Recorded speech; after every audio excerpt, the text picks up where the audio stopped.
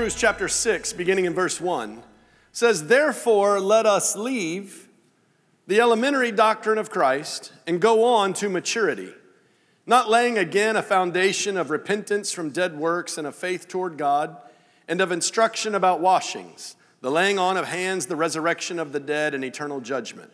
And this we will do if God permits.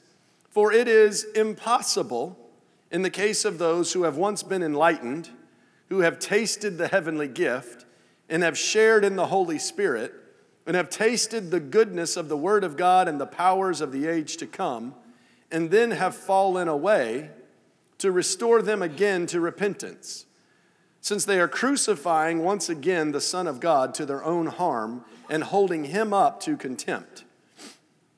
For land that has drunk the rain that often falls on it and produces a crop useful to those for whose sake it is cultivated receives a blessing from God. But if it bears thorns and thistles, it is worthless and near to being cursed, and its end is to be burned.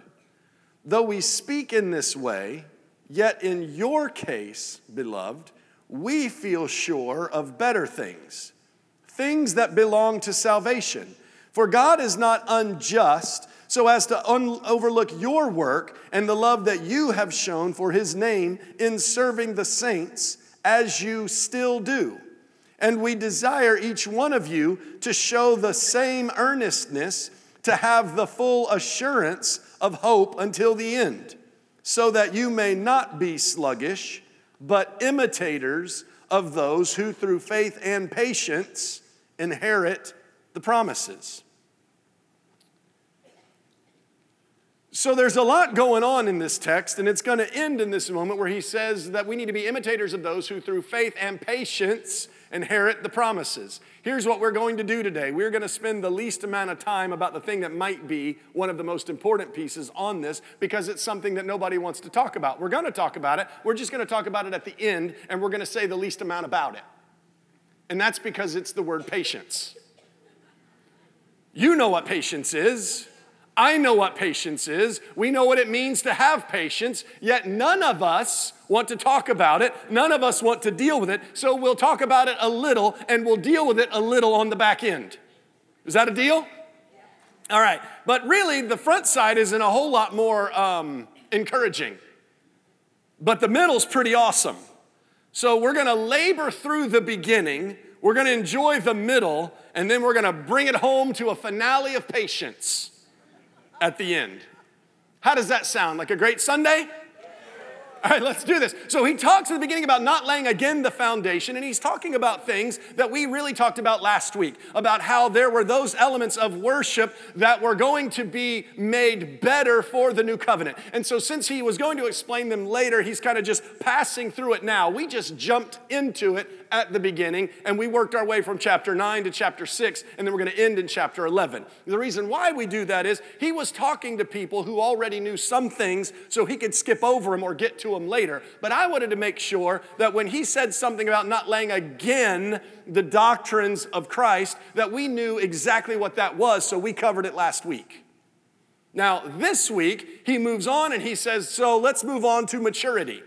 And the first thing that he gives as an example of maturity is that we need to have the understanding that based on all of the work that Jesus did, that calls us into a relationship with him, a continual relationship, where if we neglect that relationship, it is actually possible to fall. Now, I know that there are conversations and there are even denominations. You may have even come from a particular faith group that does not believe that it's possible for you to fall from your faith. But we see very clearly that that would be an immature view, because a mature view of faith, he says right out of the gate, must accept that it is possible to fall. So I do want to deal with that for just a minute, because sometimes that's one that we can get a little cranky about. So let's just hit really hard right out of the gate. Romans 11:22. Note then the kindness and severity of God. Severity to those who have fallen, but kindness to you, provided that you continue in his kindness. Otherwise, you too will be cut off. So the conversation typically and correctly is that God is love. God loves people. God is love.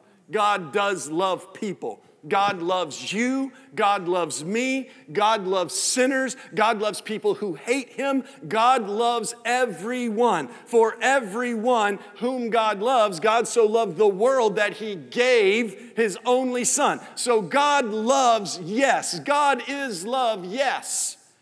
God is also just. Note then the kindness of God. Note then also the severity of God. Kindness to those who continue in his kindness, but severity to those who have fallen. And he says, pay attention to those who have fallen. And if you've noticed they've been cut off, take note, because if you fall, then you get cut off too. And I know we don't like threatening language, and I know we don't like consequential language, especially in 2023, but our interpretation is not allowed to change the meaning of the gospel. The gospel stands. The truth of the Word of God stands. And so it has been clearly stated what that gospel is. That if you remain in his kindness, it's a good place. But if you fall, then you will experience the severity of God. Now, what can sometimes be a little bit jarring is when he says, if you've fallen, there remains no more sacrifice for you. And what they're saying is, if you remain in a fallen state, it doesn't matter that you ever were enlightened. If Jesus returns and you remain in that state, or if you die in that fallen state, in that state of death, there remains no more sacrifice. So you don't get to say, oh, but I did this way back then. Yeah, you did, but you fell from that, and what you fell from, you died in, therefore you step into the severity of God. So it just reminds us that every day actually matters. It reminds us that every day we should be considerate of walking with him. Now, if you're one of the ones who kind of wanders through the building and you've been gone for a while, let me just say this. Welcome back. I'm glad you're here. And I hope that someone dragged you back, because this is the command that is given to the church. James chapter 5 and verse 19. It's given to the church because the possibility of falling away actually exists. So this is the command to the church. James 5:19. My brothers, if anyone among you, so he's talking about the church. Just make sure this is not something he's saying to the world. He's talking to the church. My brothers, if anyone among you wanders from the truth and someone brings him back, let him know that whoever brings back a sinner from his wandering will save his soul from death and will cover a multitude of sins. Now, if we could reach back into our series on spirit, soul, body, Jesus said, don't be afraid of the one that can destroy the body, but rather the one who can condemn the soul to death. So when it says you save that soul from death, he's not talking about you're saving their body from dying and going to ashes. That's not what he's talking about. He's talking about the soul. The soul is that inner self that lives forever, remember? So the inner self that lives forever, he's saying you save it from death. He's saying you save it from the vengeance or the severity that that soul would find itself in if it died in that state. You save it from death. Why? Because you went out and got them. It actually mattered to you when someone lived away from their faith so much that you saw their hurt, you saw their pain, and you brought them back. And here's a truth. There are people who just, they come in and they didn't really mean it and they tried it out, or maybe they meant it at the beginning and they just figured, I can't do this. And then there are people who they come in and somebody hurts their feelings. They get hurt by someone or something. Sometimes it's the preacher. Sometimes I offend somebody. Sometimes it's you. You offend somebody. Like, we offend people. We upset people. And people will title that and they'll call it church hurt. And like, oh, it's because of church hurt. But I guess that's a real thing, that you got hurt by somebody. But you don't quit the team just because somebody made you mad. So like I've heard people say, oh, church people are just so whatever. You know what? People are so whatever. Have you ever gone to your neighborhood association meeting? No, like for real. Anytime there's a gathering of people, you will find people that get on your nerves. Like I went to one neighborhood association meeting in my entire life, and I thought I liked my neighbors till I went to the meeting. Truth. I'd drive by, I'd wave, they'd wave. I'm like, these people are great. This is the nicest neighborhood. I mean, it's awesome. You go to one neighborhood meeting, you're like, what is wrong with that guy at 1408? Right? So we're like, us church people. No, it's just people. Remember that old country song? God is great, beer is good. I'm the only one that's ever heard any country music around here. Y'all are so good. I love y'all. Y'all just bring me up. Y'all just bring me forward. Y'all just drag me from my place of carnality into your place of great spirituality. I thank you. I do. I thank you. So awesome. God is great, beer is good, and people are crazy, right? Like even Nashville knows people are crazy. So let's not just blame it on church folks. So church people are crazy. People are crazy. But there are people, crazy people, who offend other people, and the people who they offend, they walk away, and they blame this person's behavior on the whole church. And they blame all of what God did on the actions of one person in the third row that took their seat. And I get it. Sometimes we're sensitive. But here's the thing, when somebody is offended, then you drag them back. Because here's the thing, their offense can lead to a falling away, and we do not want that for people. We want to bring them back if we can, so we reach into their lives and we have conversations, tough conversations, and we bring people back. And when we bring them back, we have the confidence that we saved that sinner, their soul from death. That's a big deal. We see this in the life of Jesus and Peter. Jesus was about to die on the cross. He was about to go through the horrific events of that passion. And it was time for he and his disciples to pray. He took Peter, James, and John. And apparently, they weren't very good prayers. They apparently had not learned from the life of Jesus when he would tuck himself away and pray, when he would go to quiet places and pray, when it would just be him on the mount and he would just pray. They apparently hadn't learned from him. And so Jesus says this to Peter in Matthew chapter 26 and verse 41. He says, Peter, watch and pray that you may not enter into temptation, for the spirit indeed is willing, but the flesh is weak. There is times in our spiritual walk where, quite frankly, our flesh is just weak.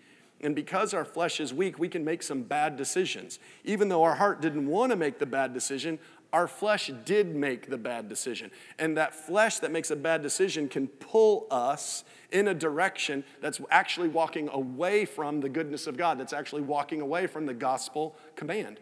And so Jesus is giving Peter a warning. He's saying, hey, you need to watch and pray so that you don't enter into that temptation. Now, I would just like to say there's a difference in being tempted and entering into the temptation.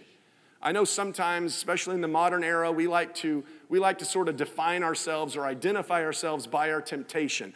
Because you are tempted by something doesn't make you that thing.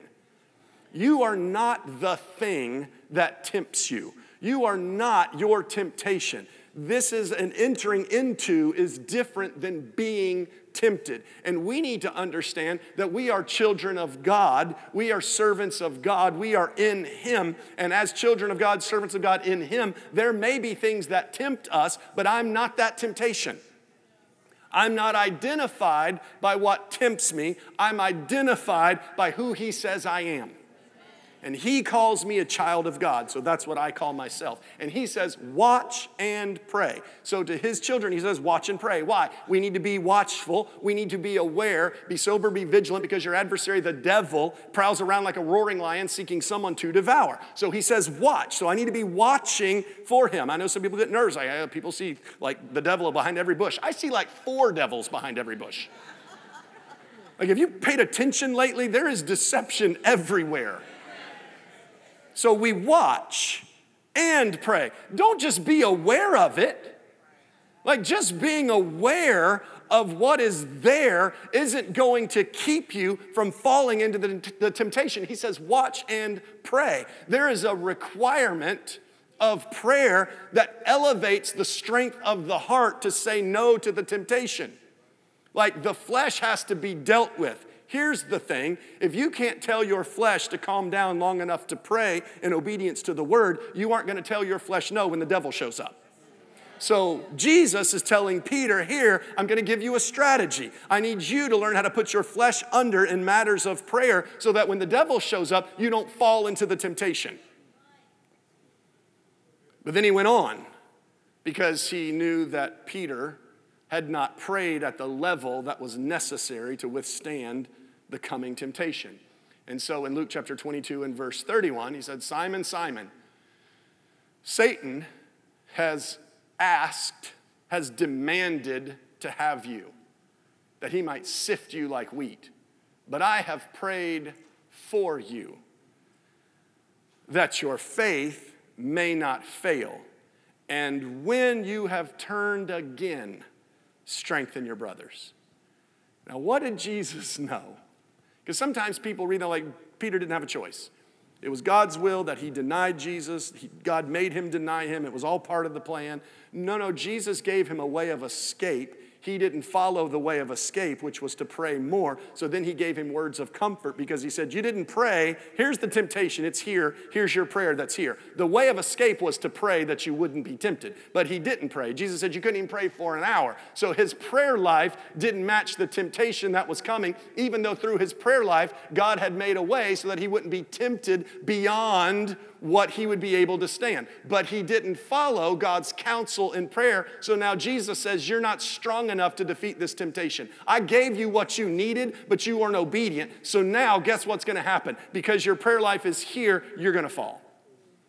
You're going to deny me 3 times, and I've prayed for you so that you don't feel the weight, the burden of that denial, and you're going to hear that rooster. And when you hear that rooster, you're going to know that I told you this was going to happen, but I've already prepared a way for you, Peter. So when you have turned, I'm just giving you news so you can turn again. And I want you to come back, and I want you to strengthen your brothers.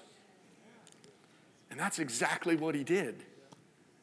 So when we see somebody that is struggling, can't we follow the demonstration of Jesus and go to them and encourage them and give them what they need to make their way back? Because the last thing we want to see is people who we love find their way out into this wilderness, this severity outside of the kindness of God. Because it's possible to get out there. And so Hebrews here is giving us a warning shot so we understand very clearly that a life of faith actually matters because falling away can happen. We see it this way in 1 Timothy chapter 4 and verse 1. Paul says to Timothy, the Spirit expressly says. Now that phrase means this has like been said over and over and over. There's no denying this. This is coming. This is going to happen. Pay attention. The Spirit expressly says that in the later times, that some will fall away, devoting themselves to deceitful spirits and to teachings of demons, through the insincerity of liars whose consciences are sealed. Now that is poetic. The insincerity of liars whose consciences are sealed. And do we not see that today?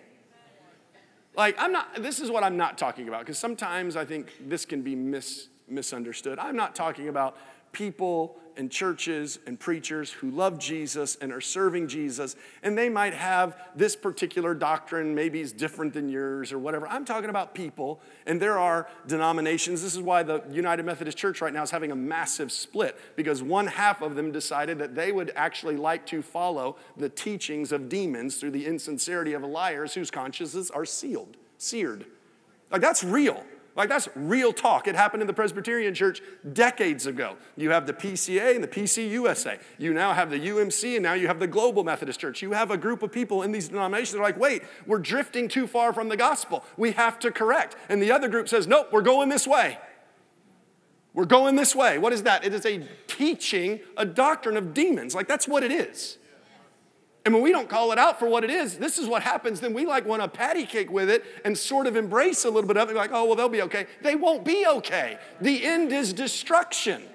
It's not okay. All right, we don't have a lot of that Methodist in the room, so I'll keep going. It's always safe. I'm standing in our church. I'm not standing at a... Anyhow. But no, he says, look, this is going to happen. So pay attention. And so Hebrews is telling us, enlightened by all of the prophecies of what's going to happen in the later times, he's telling us it is possible to fall away. So be careful, watch, pray, notice that this could be. And he compares it to sluggishness. And here's where, like, I'm just going to stand on a soapbox for a minute. The contrast to a life of faith and patience is sluggishness. We are not to be sluggish, but we are to imitate those who through faith and patience inherit the promises. Not to be sluggish. Sluggishness is somebody who is not actually living according to the gospel of God. He says, you are serving the saints, and I'm telling you, keep serving them so that you can have full assurance of the hope that you have. Like, this doing is imitating, is faith, is patience. Not doing is sluggishness. He's saying, don't be sluggish. We, in our generation, are starting to tiptoe to a conversation that is almost embracing sluggishness. It's not just in church, it's not just in school, it's not just in work, like it's in all things. Like culture has decided it is going to promote sluggishness, and we're going to almost demonize hard work. We're going to almost like the person who shows up to work anyhow, even though they had a long weekend and even though they're tired, we're almost going to demonize them and say, oh, you should have just stayed home and rested. Why? People were counting on them to be there. Their team needed them. I'm glad that they drank a coffee or a Coke and showed up. But the books, the podcast will say, you need to rest. You know, it's interesting that the gospel command is wake up. Yet society is telling everybody to rest. The gospel says awake you. Society is saying just rest. Just take it easy. We have an entire generation of us, we're taking it easy already. We don't need to take it more easy. No, like I'm for real. We've gotten to a place where because we don't want to embrace the depth of Scripture, that the shallowness of life is devastating to us. We don't even have an idea of what suffering might look like. We have no idea what sacrifice might look like. And so when we have just the slightest headwind, we cave and crumble. All right, I thought this part was going to go well. So I decided to bring a little statistic in from the other side. So the CEO of Ford, he was complaining the other day about sluggishness. And this is like, I have no idea what his beliefs are, but this isn't in the gospel. This is just a CEO of a big company complaining. I don't know how you are, but I know me and my people group, we like complain about how much money stuff costs these days. Anybody else complain about how much money? Like, I have a family of 6. Now, that's my choice. That's not anybody else's burden. That's my joy. But when we go out to eat, like it's expensive. It's like really expensive. And because we chose for there to be 6 of us, like we can't drive a little car that just has 4 seats that gets 50 miles to the gallon. I mean, that'd be great. We just don't fit. And so the car's a little bigger, which burns more gas, which I'm sure is not great for the environment, but we do it anyhow. And gas is expensive. So I complain about how much stuff is. I don't know how you feel. I'm giving you a foundation. Yes, I complain about the cost of things. Okay, so the CEO of Ford the other day. He's complaining about the state of work. And specifically what he's complaining about is cost. And he says, look, we have to hire 25% more engineers today to do the same work that used to get done years ago. Okay, that's a big number. But what that means is they should be able to have 16,000 engineers.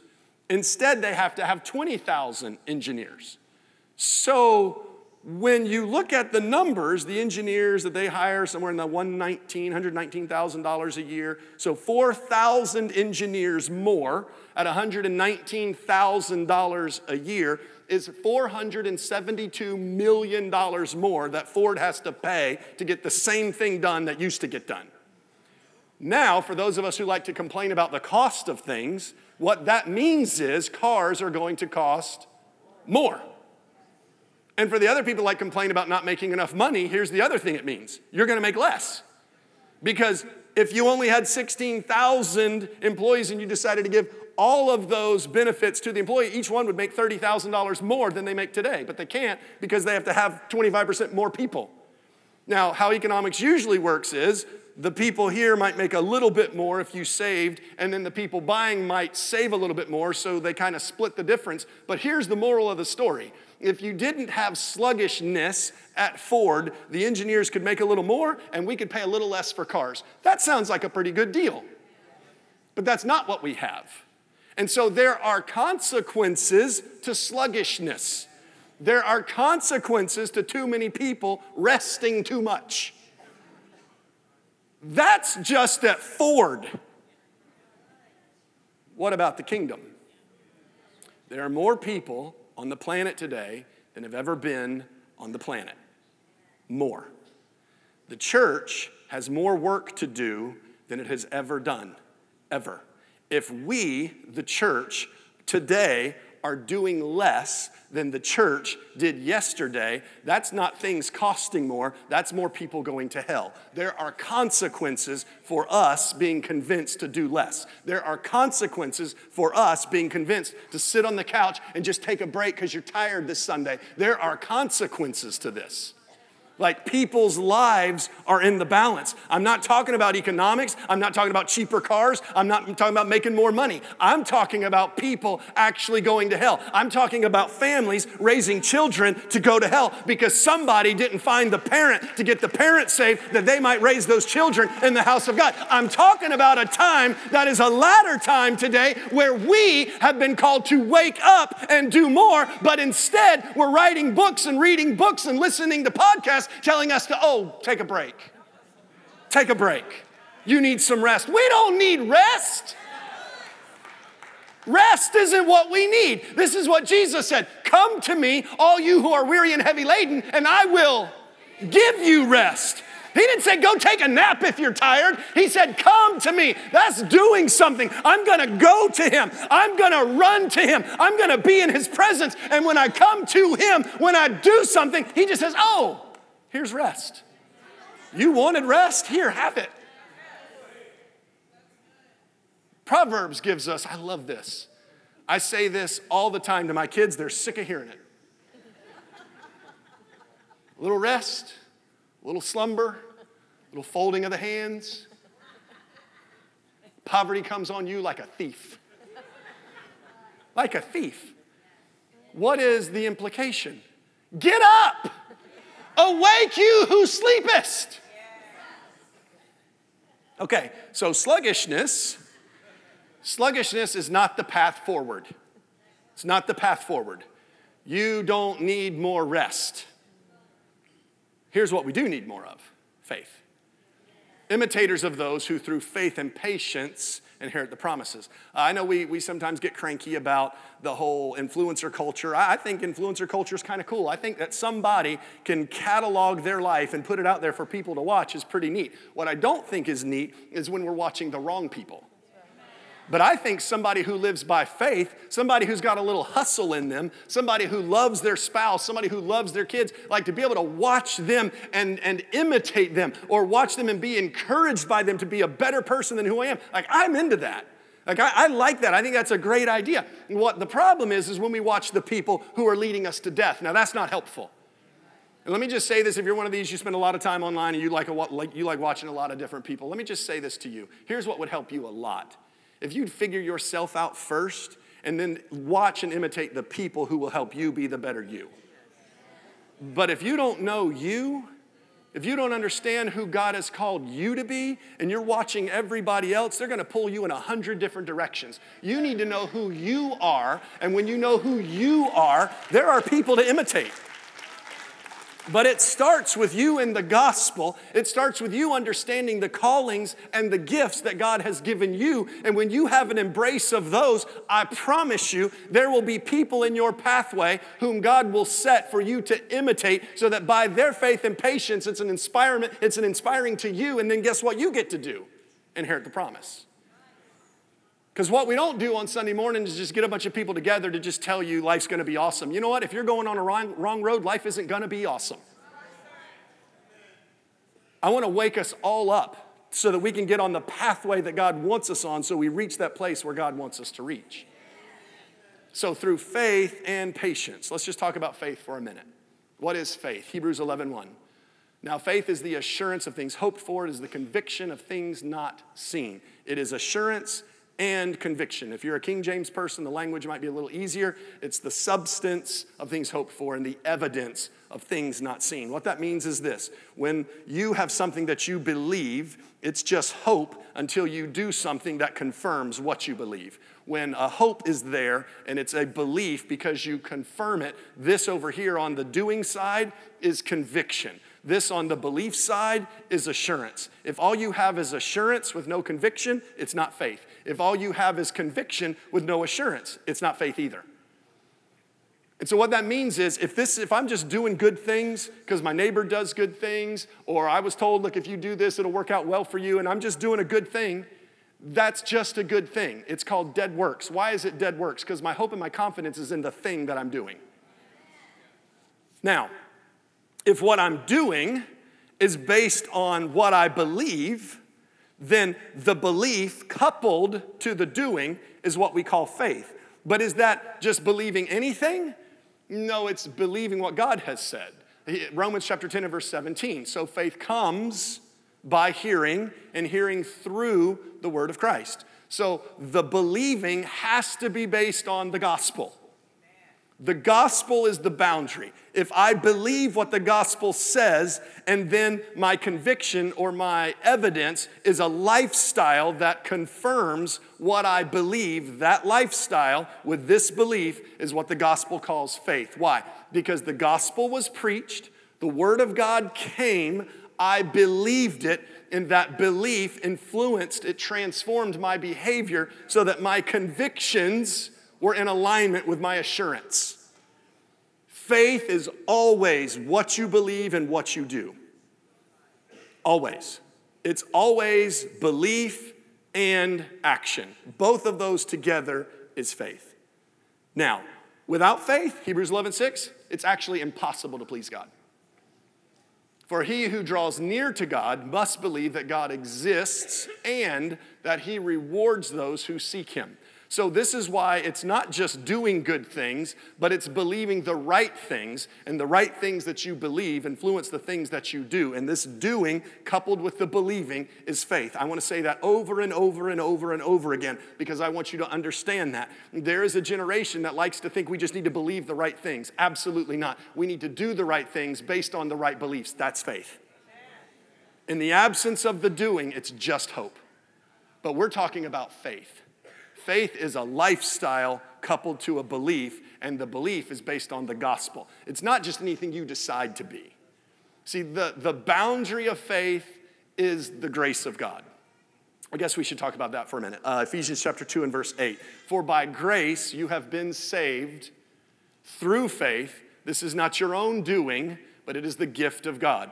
The grace is the word of God that he gives to you. You can't believe anything and do it and it be faith if it didn't begin with the grace of God. Grace comes first.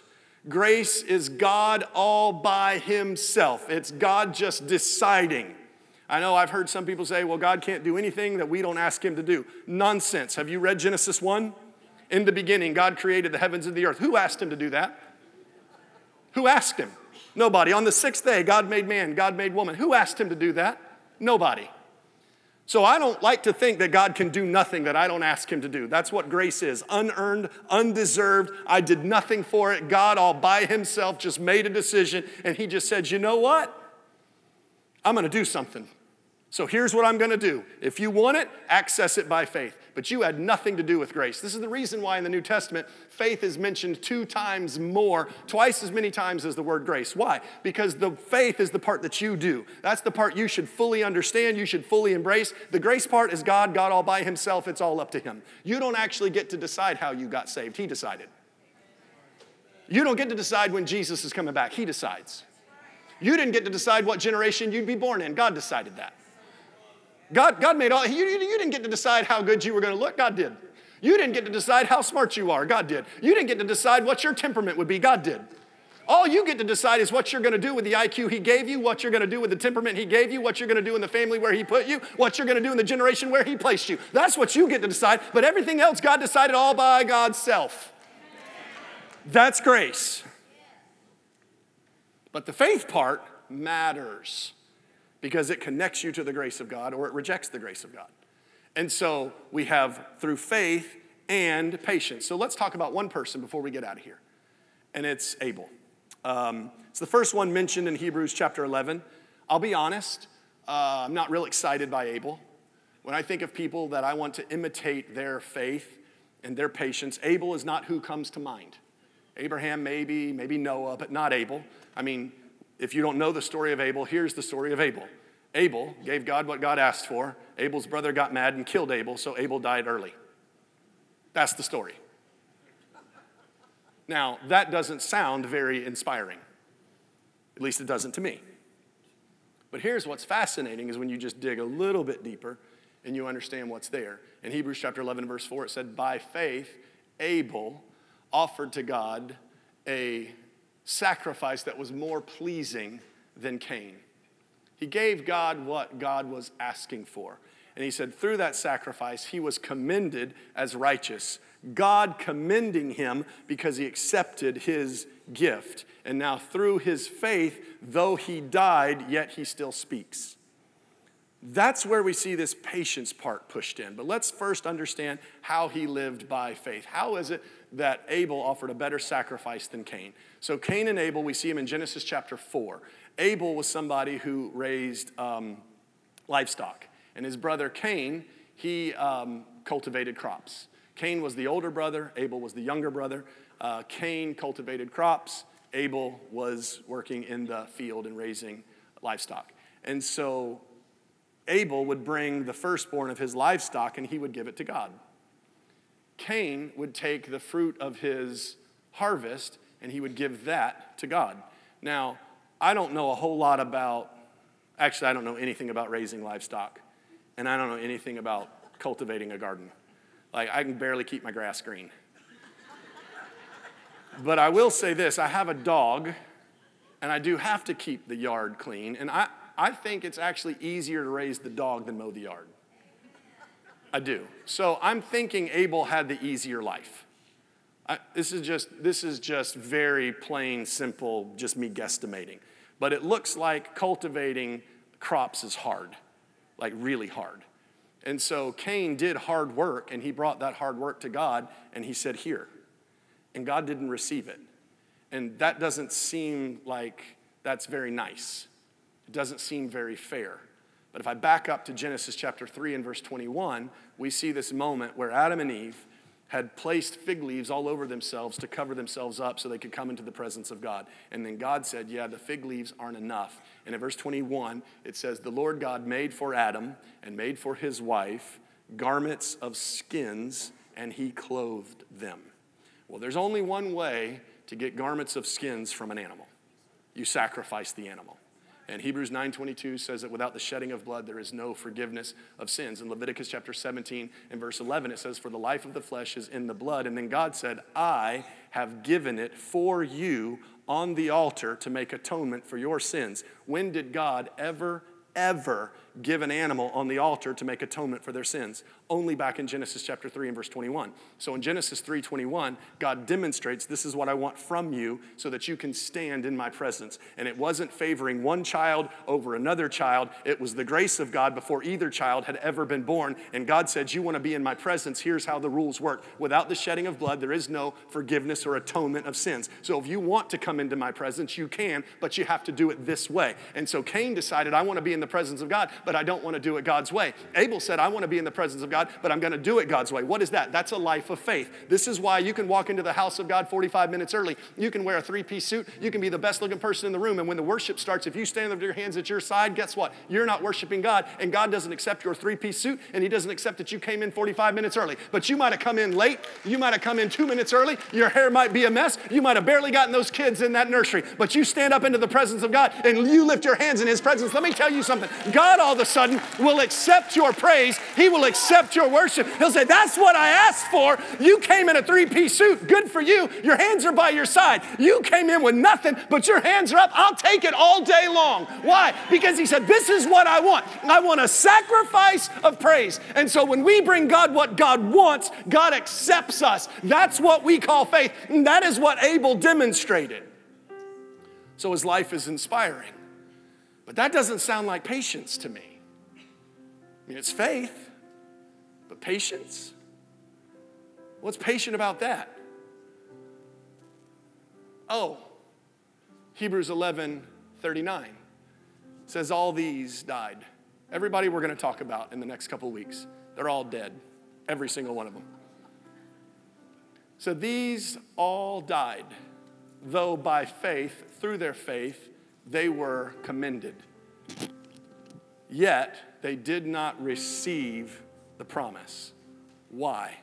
Since God provided for us a better way, that apart from us, they would not be made perfect. So Abel, though he lived by faith, he gave sacrifice under an old system that was just good enough that upon his death, he would go to a place that was called Abraham's bosom later, or paradise at the time, which had a chasm between it and the torment of what we know as hell. But Abel was in this part, but he wasn't in heaven in the presence of God. Jesus would die, count them, 4,000 years later. Now, I've never died before, so I don't know what it's like to be in a place other than here for 2 days, 3 days, 4 days. But if you go into the book of Revelation and you open the 5th seal, there's a group of people under the throne room of God.